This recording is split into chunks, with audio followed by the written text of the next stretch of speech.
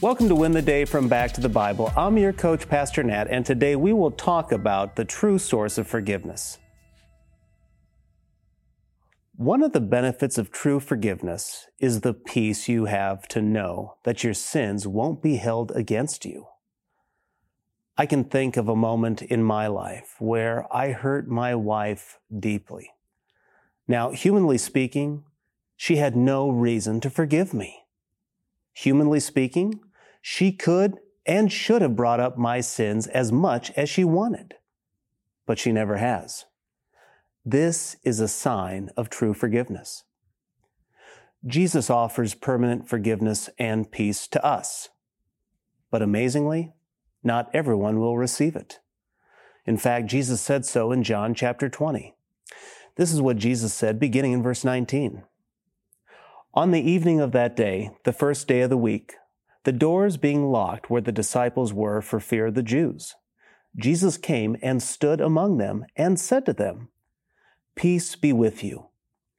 When he had said this, he showed them his hands and his side. Then the disciples were glad when they saw the Lord. Jesus said to them again, "Peace be with you. As the Father has sent me, even so I am sending you." And when he said this, he breathed on them and said to them, "Receive the Holy Spirit. If you forgive the sins of any, they are forgiven them. If you withhold forgiveness from any, it is withheld." So it's Resurrection Sunday.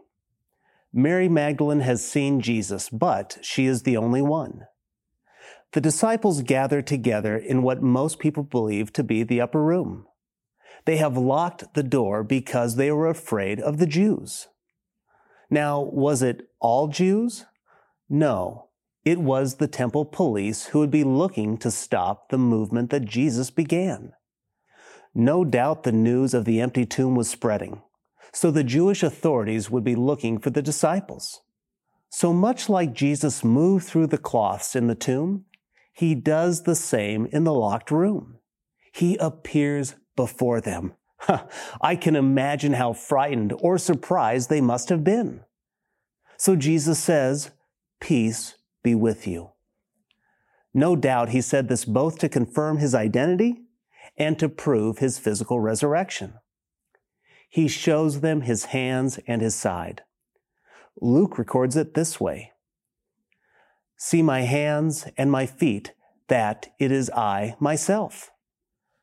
Touch me and see, for a spirit does not have flesh and bones as you see that I have." So how do the disciples respond? It says they were glad. It really means to be exceedingly joyful. They were ecstatic, and how could they not be? And then in verse 22, John records something odd and confusing. John says, "And when he had said this, he breathed on them and said to them, 'Receive the Holy Spirit.'" So why did he breathe on them? And did they actually receive the Holy Spirit at this moment? Now, this moment was both prophetic and symbolic. Jesus promised the coming of the Holy Spirit back in John 16.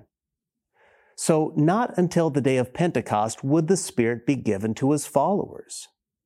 This act of breathing on his disciples was a powerful illustration to display his deity.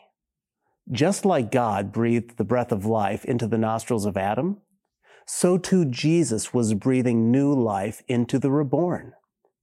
And then in verse 23, Jesus says, "If you forgive the sins of any, they are forgiven them. If you withhold forgiveness from any, it is withheld." What Jesus was not saying was that a person or church has any authority or power to forgive sins. Various denominations have used this passage as a proof text for their authority or prerogative to forgive people's sins. That is frankly not possible. Only God can forgive sins. So then what was Jesus' point? His point was that those whose sins are forgiven by God forever. Those who reject Jesus' offer of salvation shall remain in their sins. To know that the majority of people reject Jesus' offer is shocking. But for those of us who live in the grace of God, experience forgiveness forever. If you've never received forgiveness, do so today. If you have received this, share that same forgiveness with another. When you live and share the forgiveness that only Jesus can provide, you will win the day. Hey, I hope you enjoyed the message today. If you'd like to go even deeper, join us in Go Tandem. Go Tandem is our spiritual fitness app to help you move closer to Jesus each and every day. So download Go Tandem on your mobile device. Oh, and by the way, this service we offer is at no cost to the user or even to the churches who benefit, but it does come at a real cost. Would you consider partnering with us at backtothebible.org? That's backtothebible.org.